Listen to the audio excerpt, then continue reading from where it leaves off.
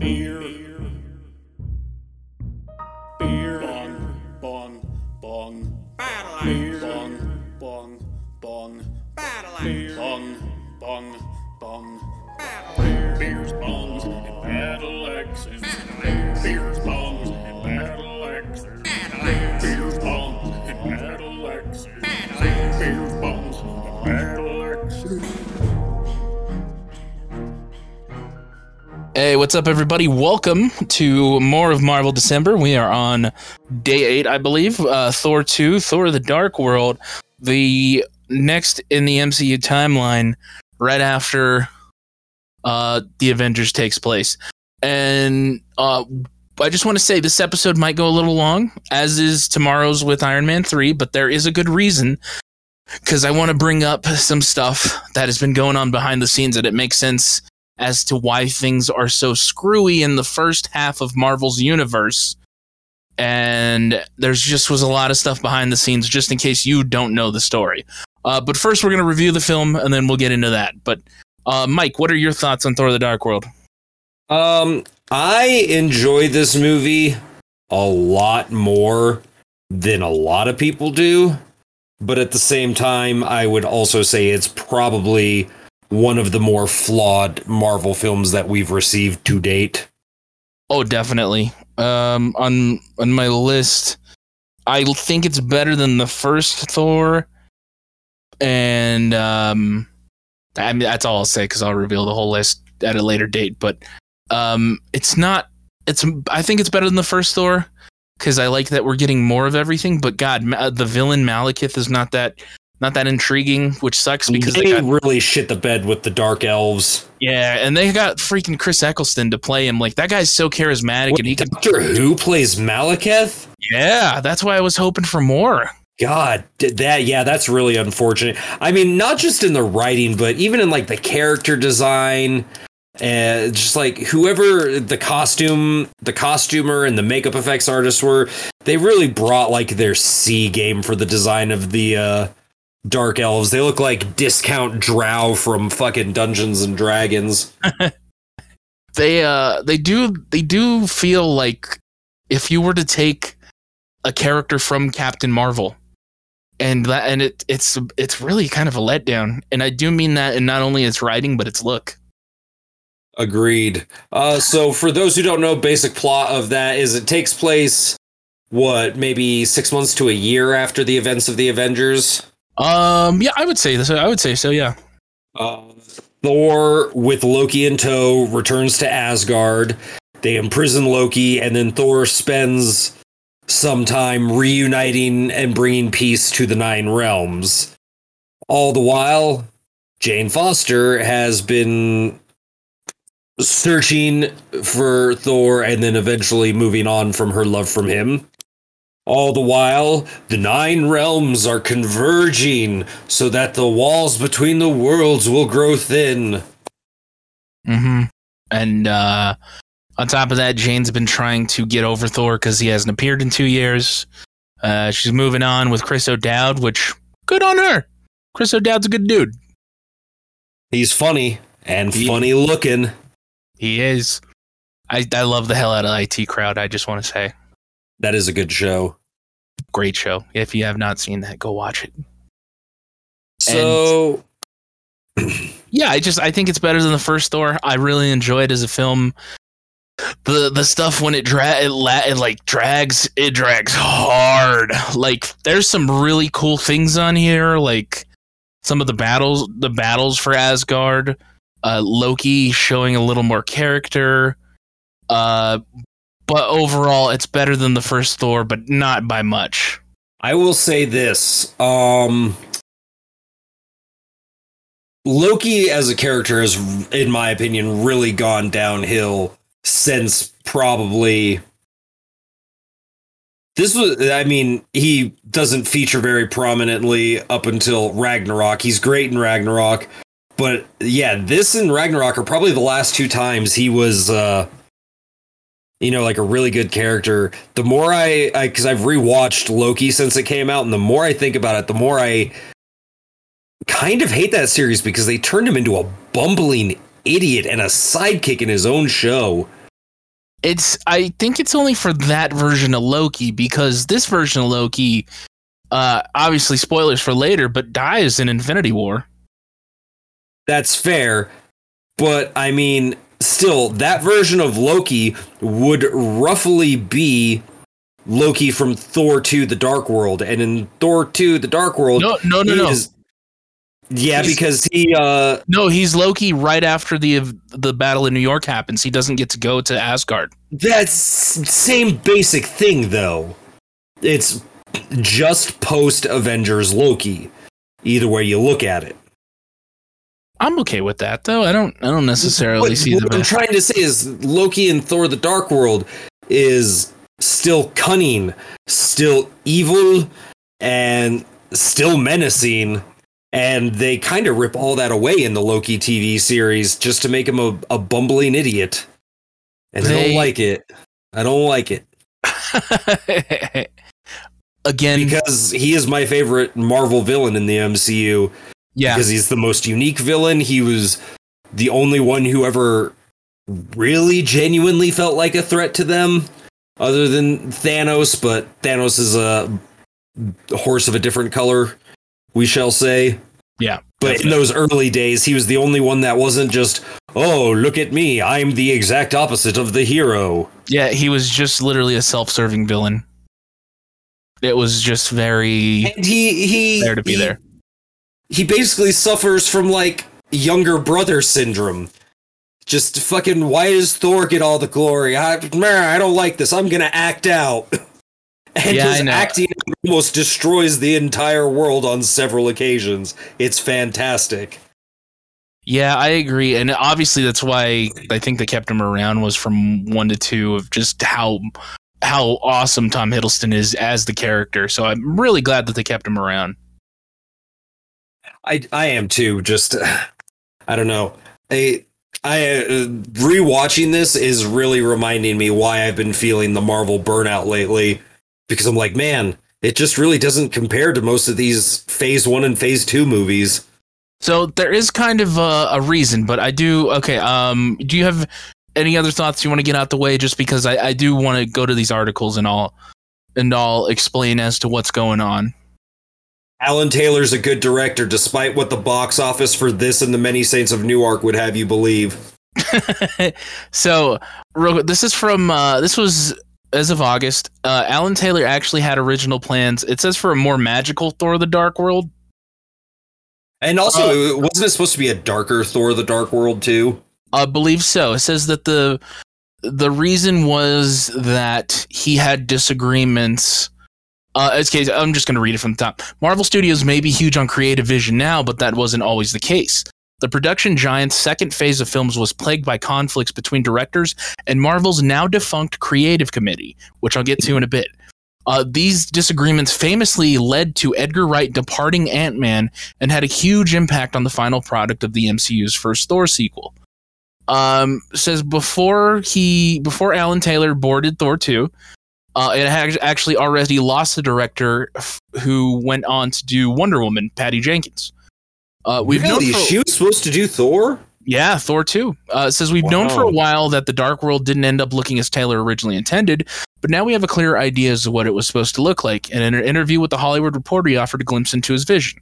Said the version I had started off with had more childlike wonder. There was this imagery of children, which started the whole thing. There was a slightly more magical quality. There was weird stuff going on back on Earth because of the convergence that allowed for some of these magical realism things. And there were major plot differences that were inverted in the cutting room and with additional photography. People, such as Loki, who had died were not dead. People who had broken up were back together again. I think I would like my version. Says it would seem that his original plans included keeping Loki dead. The big reveal is the plan on ending the relationship between Thor and Jane Foster earlier than expected. And while it would have been interesting to see what direction these changes might have taken the MCU, it is worth noting that keeping these developments in the film would likely have prevented Loki from happening. We also might not have ever gotten Taika Waititi's Thor films that help redefine the character. So that's from Murphy's Multiverse. Before I go on to my next article, I do want to say one of my favorite parts from all of the MCU is when Loki, or I'm sorry, not Loki, but when Thor and Malekith are fighting through all the portals. Which is probably the highlight of the film, honestly, because that is a really interesting way to do the final boss fight in a film. It's so creative just to have a glitched boss fight. Like, I wish there was more of that. Oh, hell yeah. And so that one was from Murphy's Multiverse, and this one's from Collider back on May 3rd, 2018. It says, the dissolution of the Marvel Creative Committee has led to bolder, more ambitious MCU films. The more recent run of MCU films, from Guardians 2 to Avengers Infinity War, represent Marvel Studios untethered to the notoriously frustrating story group. Spoilers ahead for all Marvel movies through Infinity War. From the very beginning, Marvel Studio films have taken ambitious leaps. From the very first Marvel Studios movie, Iron Man, they were bucking convention. That film ends with Tony Stark exposing himself as Iron Man, thus doing away completely with the secret identities that proved a cornerstone of successful superhero movies like Spider-Man and Batman Begins. And of course, The Avengers was an entire movie built around the bold decision to bring together different characters from different films into the same movie in a way that felt cohesive and yet true to the various characters' nature. But recently, Marvel Studios has gotten even more ambitious with its choices, and there's a very good reason for that: the dissolution of the Marvel Creative Committee. The Marvel Creative Committee was a group of individuals who would give notes on Marvel Studios productions throughout the development process.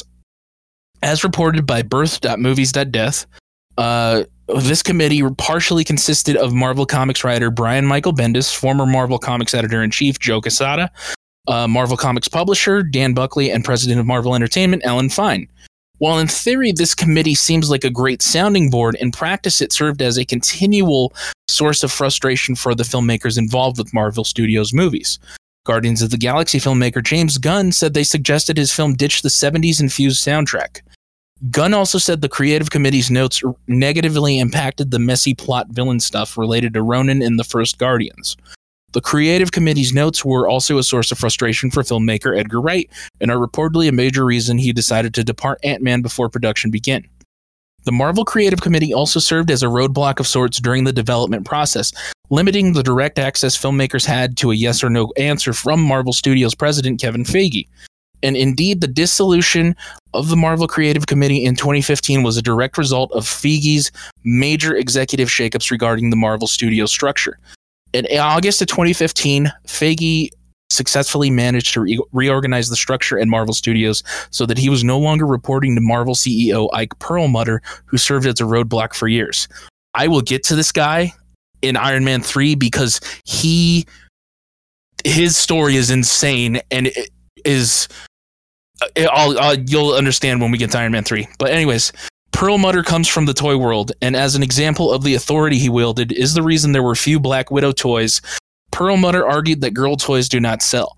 Under the original structure, Feige had to get some major decisions okayed by Perlmutter before moving ahead, and the two reportedly butted heads often. But in 2015, fresh off the massive success of Guardians of the Galaxy and Age of Ultron, and after venting his frustrations to the Disney higher-ups, Feige's structure was reorganized so that Perlmutter no longer had control over Marvel Studios, i.e. the film side of Marvel. Instead, Feige would report directly to Disney studio chief Alan Horn. With this change, and with Marvel Studios now under greater control from Feige, the Marvel Creative Committee was dissolved. And here we see cause and effect. By the time the Marvel Creative Committee was dissolved, Captain America Civil War had already been shot, and Doctor Strange was deep into pre-production. But the next 4 films out of the pipeline would be developed, written, shot, and edited without any sort of input from the Marvel Creative Committee. And it's no surprise that those 4 films happen to be the boldest Marvel has ever made. Begins with Guardians of the Galaxy Volume 2, a sequel to a massively popular film that's essentially a hangout movie with no plot. Then we have Spider-Man Homecoming, which saw Marvel partnering up with Sony Pictures in a deal that gave exactly 0% of the box office. And then Thor Ragnarok, which radically changes the character of Thor into more of a comedy lead with an entire film that takes very little of anything seriously. Obviously, after that, you have Black Panther, Marvel's most explicitly political film to date and one with very strong thematic ties to the socio-political world we live in today.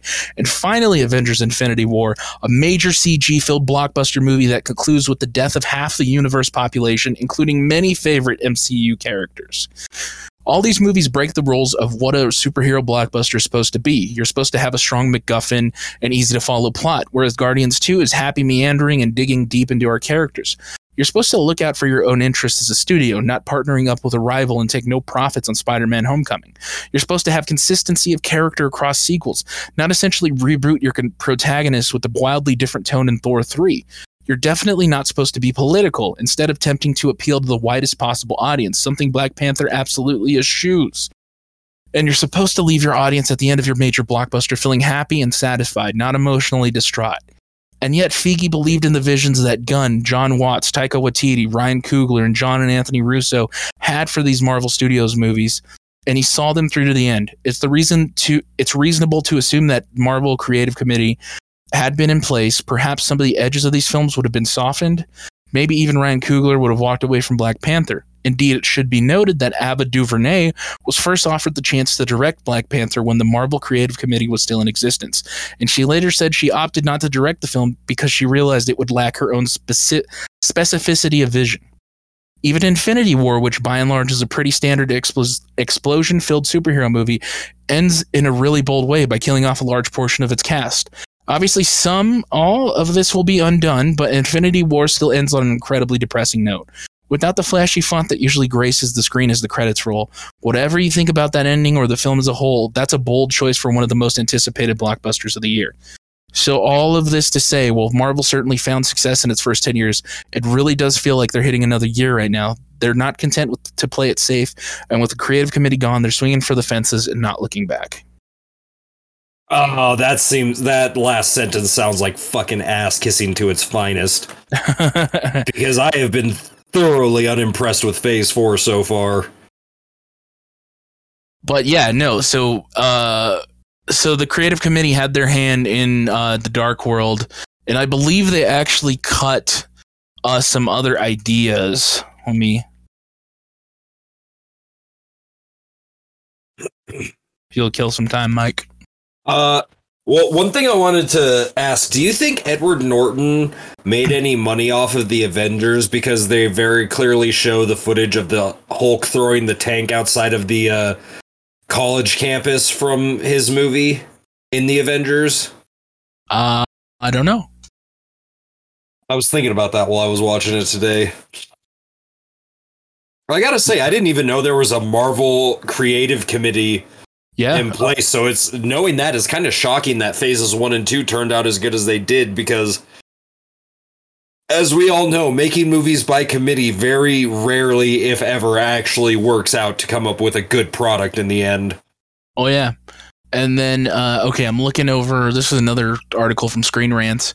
Malekith was not the original villain planned for the film, and Kevin Feige confirmed in 2017 that it was almost Hela.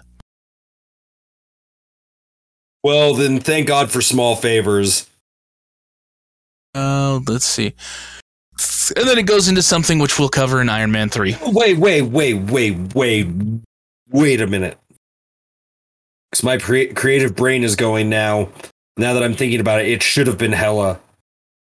Because you get Hela. She's the bad girl trying to get the Aether. She gets defeated but not killed, making her and Loki the only two Marvel villains that don't get outright fucking killed by the superhero by the end of the movie. And then you have them team up in 3 for Thor Ragnarok to make it more like the actual mythology of Ragnarok. Oh god, that would have been amazing. Oh yeah. Oh fucking goddamn you, Kevin Feige. It's not Feige. It's Ike Perlmutter, and you'll understand when we get to Iron Man 3. Well, fuck them all. Fuck all the suits. But that's it. That's all I had to bring up. Is just I didn't even know there was a creative committee until yesterday, and then that's fascinating as all hell to me. Obviously, the fact that everything turned out so well for the first phase and the first couple years of phase 2, but the fact that they dissolved after they were like, okay, we can get box office numbers with these movies, and they trusted them enough to go off of more creative visions, which I fly, little Feige, fly. I commend them for. Before we wrap this up, favorite part of Thor: The Dark World? Oh, just the fight between the worlds, man. It's the best. That's the best. I mean, that is probably the best part of the movie, but my favorite part is probably Thor getting some measure of revenge against Loki by pushing him out of the spaceship when they're trying to escape Asgard with Jane right before the final fight. Oh, yeah, that is good. That shit just cracks me up every time. All right, thanks for listening to another Marvel review. We'll see you tomorrow with Iron Man 3. Bye-bye. See ya.